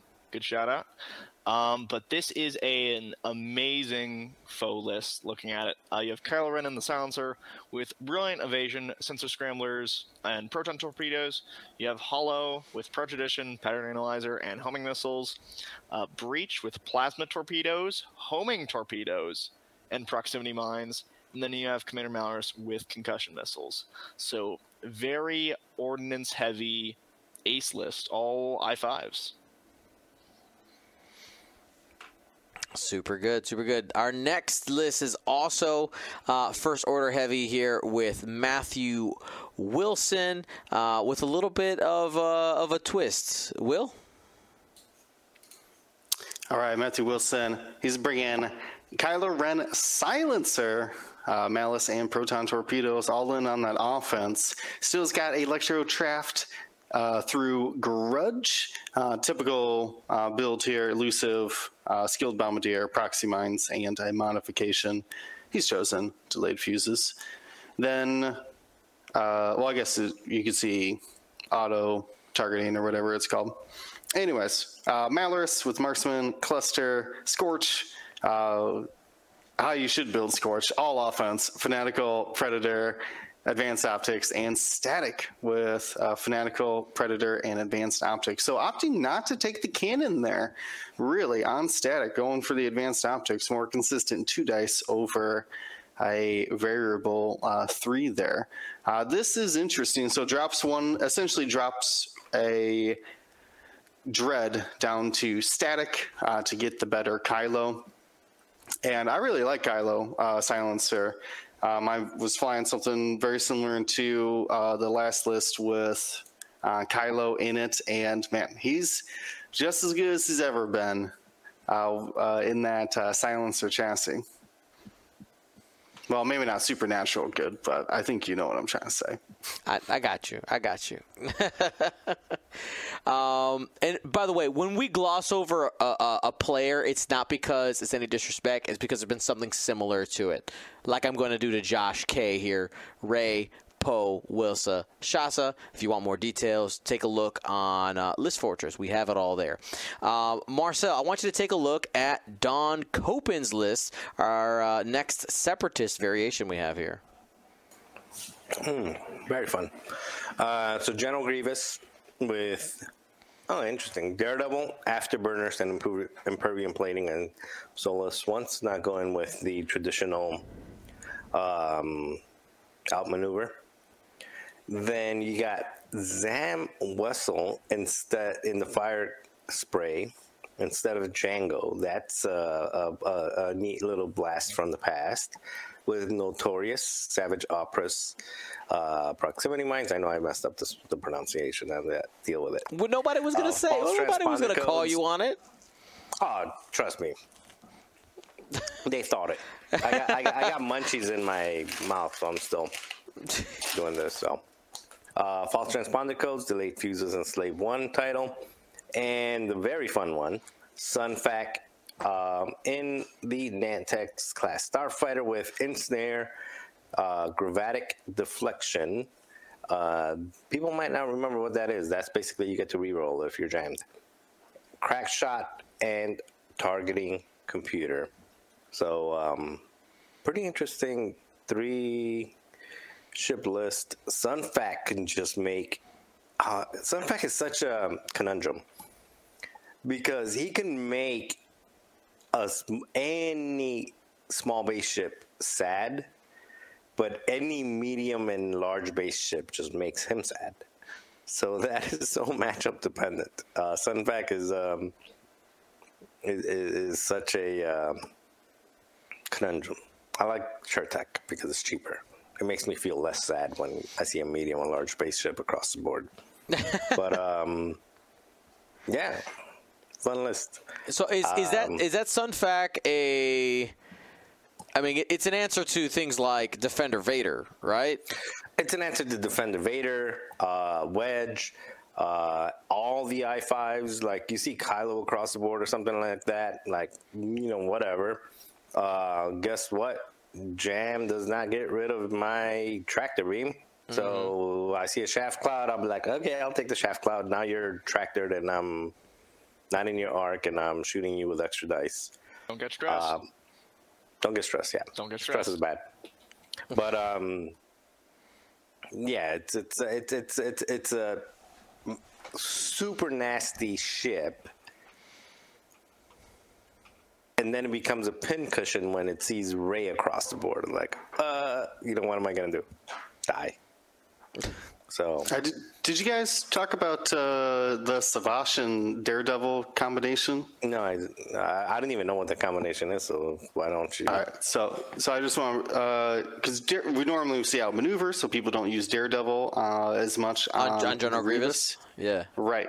But Savage Oppress newer Force user, if a ship in your front arc, I think it's front arc or front half, either way, takes a stress or strain, I think it is, you can spend your Force to give them a focus token. So it's a way for Grievous to still get modifications while doing the Daredevil boosting. Or slooping as well. I just really think Savalas Opress is such a great value. Obviously, turning a Force into a focus is good, right? But there's very few Force users we see for their ability rather than just like a defensive or offensive mod. Like Vader Crew, I think, is like maybe Seven's Sister are really the only two that come to mind where they're more than just a Force point. All right, let's keep it going. Next, we got Kyle Borgolt. Now, real quick, is this the same as Duncan's list, or is there a variation here? There's some upgrade differences. All right, hit me, Ryan. For sure. So, running at least the base pilots are the same. You got Anakin 7B, Obi-Wan Delta 7, Contrail, Hound. The Hound is running Yoda, Agile Gunner, 7th Fleet. So opting for the 2 Force, potential coordinate usage, the purple coordinate, and potentially the usage of allowing these Jedi to at least do their purple evade and might not have a cost Force. And let me double check their FTC ability to see if it also stacks on it. I don't think so. After you fully, you may spend a Force to perform a regular boost to barrel. Yep. The only reason why that works with the ADAs is specifically calls out a purple boost or barrel with their system phase reposition. Mm-hmm. Also, the contrail's actually exactly the same. Running the R7A7 Bash proton bomb delayed fuses, crack shot. And then we have Obi-Wan in the Delta 7. With calibrate laser targeting, elusive, those are both the same. Shield upgrade because Anakin is the one using R2D2 with spare parts, canisters, crack shot, and compassion. Compassion opting not to take the combination of chopper, astromech on Anakin, and R2D2 on Obi-Wan. A little bit of a different variation there. Now we get to Dread Champ, who brought, what did you call it earlier? Will, you called it Resistance Jank? Rebel Jank. Hey, what? There ain't no Poe in here. Get that out of here. All right, take it, Crispy. Yeah, all right. So we have Dreadchamp here with Kaz, Notorious, R1J5, which is Bucket, Falchion Spotter Codes, Advanced Slam, Turning Computer, and Kaz's Fireball. Then we have, 3 Y-Wings kind of split up here. We have Kai, Shasa, and Lega, all with their typical upgrades. Starting Computer, Engine Upgrade, Ion Cannon Turret. You have Ion Bombs on Kai, Proton Bombs on Shasa and Lega. Tearfon Belly Run on all of them, and Automated Target Priority and Concussion Missiles on Lega. Then you have 2 Transport Pods, Finn and Rose. Finn with Elusive, Heroic, and Perceptive Copilot. Rose Tico with Automated Target Priority and C-3PO. So 6 ship list. You got I see a lot of people moving towards like the spam where it's like 5 ships and then you have your ace. Like you got 5 TIE fighters and you have Vader. You have your 5 drones and you have Jango. And here we have, 5 Y-Wings and pods that are gonna, swarm and be together. And then you have Kaz. The best pilot in the galaxy. The best pilot in the galaxy. Once again, with Notorious. Notorious is a pretty staple upgrade in Resistance now that I'm seeing. He's everywhere on Kaz. Most Chewbacca's have him as well. So, I mean, spoiler alert, if you can take Notorious, you probably should. Yes. The fact that it is 2 points is really good. Buy. I mean, I'm assuming that Notorious is going to get the same enduring treatment and go from like 2 to 5. Maybe 4 in the next points update, but until then, Notorious is really, really strong for its value, and you can just slap it on Kaz, and now no one wants to shoot him, and he can pretty much go about his day. Yay! Just fly around and do what he wants. And our last one, this was Alan Clark. He went undefeated and was unable to play. So I did want to give him a shout out. I think it's Marcel's turn, right? I did a little jumping around. Nope. Ryan. I'll yeet it over to Ryan. Take it, Ryan. Right. Alan Clark running a Republic list. Starting off with Stub with shield upgrade, opting to say, all right, I'm going to have a 5 health Z95 that when I do even maneuvers, I'm 3 agility. When I do odd maneuvers, I have 3 attack dice. So you're saying a Republic Z95 minus, I know he couldn't play, but basically made the cut. This is like a first appearance type of thing. Maybe the first appearance. I'm not sure. There was not. Kraken was in that Callus list, I thought. I'm talking about the Republic one. Oh, the Republic. new sparkly ones. Yeah. Not my Z95. Continue. All right, we got Broadside in the Republic Y-Wing with dedicated ion cannon turret, R4 astromech, proton bombs, and delayed fuses. A very, very reliable ion cannon turret, as long as it's pointed to the side. But not a commonly seen ship. This might be one of the first times we've seen Broadside in 2.5, actually, making cut. This is a ship I haven't talked about, at least in this sort of recap capacity, since before Objectives, at least. Mm-hmm. We have Hawk in the lat, not Hound, Hawk, the I-4 lat that used to always be taken. Now Hound's always taken because he's got more loadout. So Hawk has 3 less loadout, opts to take dedicated barrage rockets, Night Owl commandos, so running those new super commando Mandalorians, and agile gunner. We have Contrail with ion limiter override, precision ion engines, Besh, and Proxmine. So opting to double down on the ability to do those red maneuvers and still allowing potentially a barrel roll if wanted via ion limiter override. And precision ion engines can change that 2K to a 2 sloop. When Contrail activates, can decide which direction Contrail would like to go. Not too often you see that, since most of the time people are trying to do the boost link into lock, and you're stressed. But obviously, Alan may play Contrail in a different capacity, focuses more often, or just doesn't go for the linked action too much. And then finally, we have Rick Oli in the Naboo N1 Starfighter with Daredevil Fire Control System, R2C4, and advanced proton torpedoes. Very big shot. And then we have... I think Daredevil on Rick Oli is really nice because you could opt to just do the straight maneuver instead of the bank, and then say, all right, now I want to cut in, and just Daredevil turn. Rick Oli is a name that we have not heard in a long time.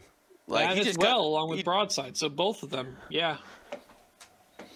All right, For 5 points, if you... It's hard to go against the Jedi. Like, that could have been Obi or Plo. That could have been Barriss as a 7B fighter. But it worked for Alan. Rick Oli has that speed and gets rewarded with that speed. R2C4 is getting a lot more play on any N1s now, because in case they don't look at you and you're not using that evade, you can use it offensively for 1 eyeball assault. All right, well, that is our top cut. Lots of cool lists. And now, Crispy, I'm going to toss this question over to you. We have the Nova Open this weekend, and we know that, like, X-Wing lists can evolve, like the meta can evolve fairly quickly. There's a lot of reactionary stuff. I wouldn't be surprised if we see a couple copies of your list there, just because people say, hey, that's neat, I want to play it. let's go a little farther out than that. You know, we started, the cycle started, bring proton torpedoes, bring chaff clouds, bring swarms, right? We're kind of going around this circle. What do you think? Bring passive mods. Bring passive. Yeah. I mean, where do you think some of the what evolutions do you see maybe happening going forward? Oh boy, that is. I've never been known for my clairvoyance, but I can take a stab at this. So, just taking a look at, everything going on, I think that we are going to see, and this is going to be my take, the return of dual fire spray, whether that be Scum or CIS, because they are very adaptable, very heavy hitting, and they do have enough points in the list to bring a third ship to help them out. You have Kanan and Scum, very effective, and on CIS for 3 points, you can get a bombardment drone to drop proxies. You can get just a generic bomber to bring chaff. You can bring Doofus to pass out calcs and help out your fire sprays. I think we're going to see more jank and more kind of salad-like lists.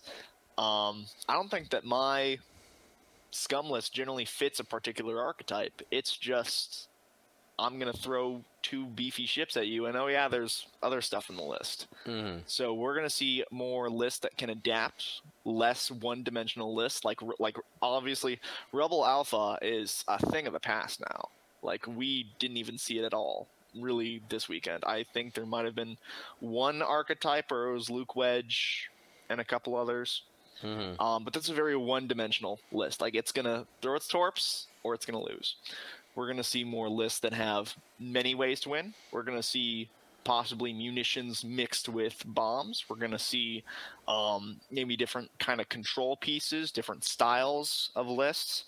A lot of people have been doing the swarm, like the 5-ship swarm +1. Like, you have... I mean, I said the list, but that's very adaptable. You have those 5 ships where if something needs to get punched, they're going to punch it. And then you've got your endgame piece that can, close out games, clutch games, go through, and kind of have a bit more leeway on what its role needs to be. So, I mean, dual fire spray is really good, guys. Like, I'm not hinting at what I'm flying in CIS, but like, dual fire spray is kind of money right now. I mean, I got smacked around at Gen Con by dual fire spray, a version of it. So you got as well. Yeah. So it's lurking. It's bubbling. It is there. So caution. It's interesting, Chris. I just want to pick your brain because you said that your list doesn't fit like a standard archetype, but to me, it's the Scum version of Django, Cad, Grievous, and then Filler, whatever. But your Filler's a coordinator, and but you have to fly a Razor Crest instead of a Fire Spray. Mm-hmm. But otherwise, very similar to me. No, I mean that is similar. I didn't think that was an archetype. I just thought that was the 3 best ships the 3 best kind of value ships in CIS. And then, there's a Vulture Droid. I have 2 points to fill. Yeah, he's sitting around back on a rock trying to hold down an objective. Hey, objectives. Your objective filler is a valuable piece in any list. Exactly. Beautiful. Well, Christopher, I just want to say thank you so much for joining us. We got some final things to do here, but I'm going to let you go. Have a wonderful night, and just, I guess, go. You can continue your trophy hunt. Just go out there and just see what you find. Can I say one final thing? Yeah, of course. Team USA, notice me. All right, bye guys. Yeah, William. Okay, but hold on. I'm in charge next year, so I saw. We'll be doing some scouting. Don't you worry. I saw. Here is part of the problem, right? Is the deadline for players was like Crispy had been performing well, but we had limited data, objectives, and then like XCC set everything, and then Christian's like, by the way, I'm gonna go destroy the world, and just comes out of not necessarily out of left field. To be fair, after the high mark that 21 XTC had, plethora of teams, streamers, it was a big event.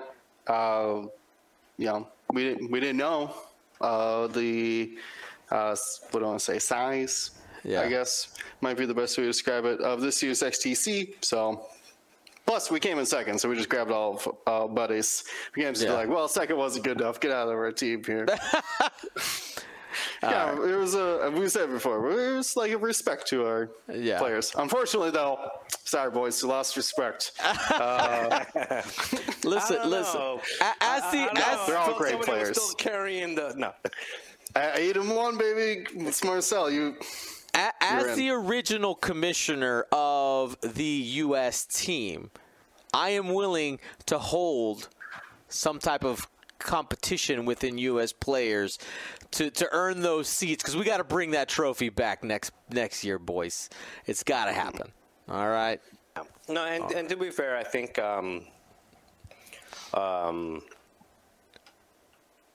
it was silence. All right, what? No, it was just I feel that that the whole interest level in the XCC overall, not just between the players, but between the players and the organizers, the streamers, how many people were streaming, how many people were engaged in what was happening, was just not there as it was a year abysmal. ago. Yeah, it was. But I think with 2.5 and that whole the exodus from the people that did exit is done and gone. Now you've got this coming weekend. You talked about Nova, but this coming weekend it's also the Italian Nationals, which is also an Italian Worlds qualifier, followed up by Spanish Nationals in Spain, and then there's going to be one in the UK coming up. And a lot of these countries that were poo-pooing on 2.5 are getting a little bit more love locally, and the excitement is starting to ramp up. So I think come next year, I think we're going to be starting to get back into last year's level of excitement and buzz around it.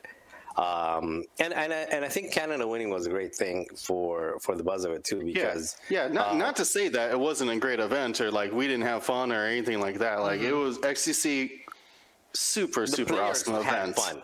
But the buzz around from the people not participating was not there. No. Yeah. No. So I think Canada winning was a great thing for multiple reasons. One of them is because it kind of hits a little bit closer home to us because they're so close to us geographically. Mm-hmm. Even though obviously we're rooting for them for, if not anything else, for the fact that it's probably going to be in a Western time zone now. So that's probably the best benefit. But the Europeans are going to say, it's in person. Come to Europe. Done. Bye. But in person in Toronto. That have basically never not won the XCC, which used to be the European Team Championship. Now it's on the West side. So now it's going to light a fire under their butts to be like, wait, we need to get this back. So I think it was, I think next year is going to be a lot more buzz, and I think it's a great idea that, like you said, that there's a some type of play-in but I don't think a single tournament play-in makes a whole lot of sense. But I think it's more of a what have you done for me lately? Late 12, for the past 12 months, right? I almost would like to see it be a 3-person team event where because individually is one thing, but getting can understanding you function as a team. Yeah, can you function as a team? Can you understand how matchups need to go, things like that. So I would say you have to be willing to kind of bite your. I know I was giving Will a lot of crap about it, but you have to be willing to be okay with flying what you don't want to fly. Because I wasn't particularly happy about my first order squad, the double shaft, but I knew everything about the list, and I knew that it would give other teams cause for concern of like, well, we can't just like throw anything at that. Right. So, but yeah, that is like very much part of the team. But Marcel, I'm sure you'll talk about, but like I just forced a list onto Marcel, sent out an executive order. You created a monster. My captain. Yeah, well, you can be captain. Okay, Marcel, you're gonna do this. Yeah, Marcel's like, I was complaining about other people's lists because I disagreed with some of them, but he was like, you could just change their list. I was like, really? You don't say. Well, with that, we'll get more into the XCC in the future. Like I said, next week we're going to be talking with Team Canada. But one thing I do have to bring up, just kind of turn into another direction. So during today's show, I released those GSP OP kits that I had been talking about. And I was like, hey, people on Discord, here it is. You guys kind of get a head start because if you have your notifications on, I'll let people know on stream after that, and they're all gone already. So I underestimated demand. And after I get these taken care of, sets number 3 and 4, I'll work on getting more done for you guys. But yeah, give us some feedback on them because you're selling them for bargain prices. it's $5. By the way, it's $5. right? It's $5 for a set. Shipping costs more than the kit. Right. Yeah, I'm sure you would like, and we in general would appreciate some feedback. Would you want a larger kit? Is that like the perfect price point to get it in the hands of as many people as possible? Yeah. So send us some feedback on it. Where was this announcement? I didn't see it. I put it on Discord. It's there. I promise. It's there. Yeah, but anyway, I'm working on trying to figure, because here's the problem. I will tell you,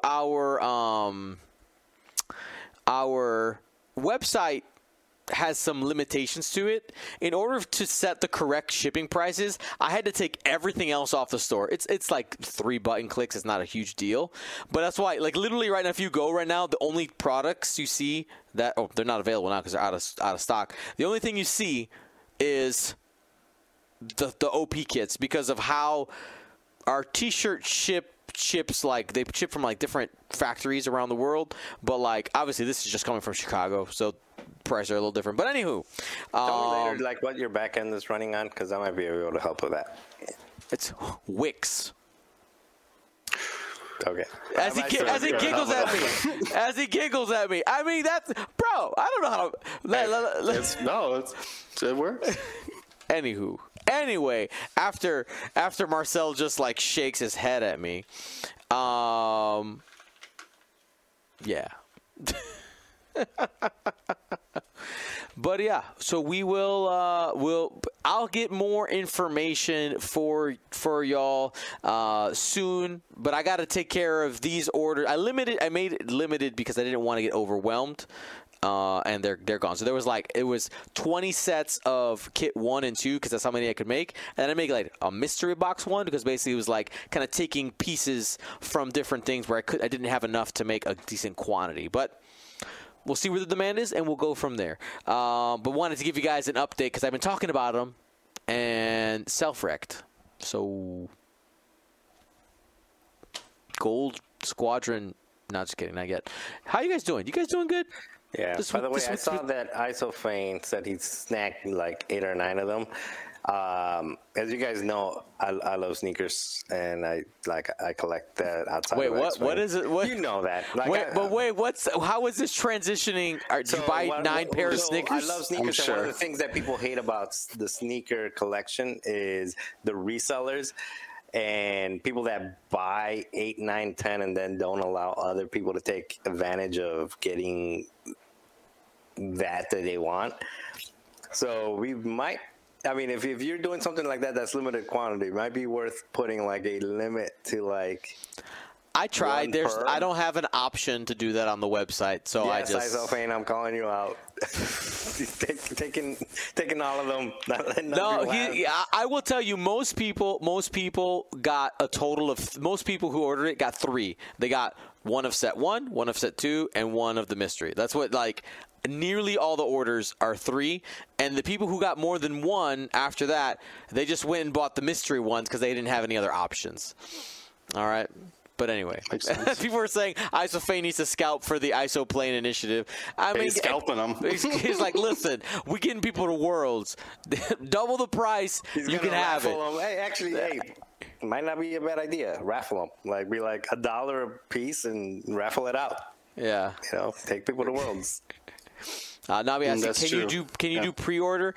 The only reason I'm not doing pre-orders, as you guys know, I'm busy with. I have my hands in a lot of different things, and I have to go right now with the most efficient way for me to actually get things done and not get backed up. And I don't want to make promises to people that I can't fulfill. So I want to try to keep things without getting all the anxiety from feeling like I'm behind on stuff, because I don't like it.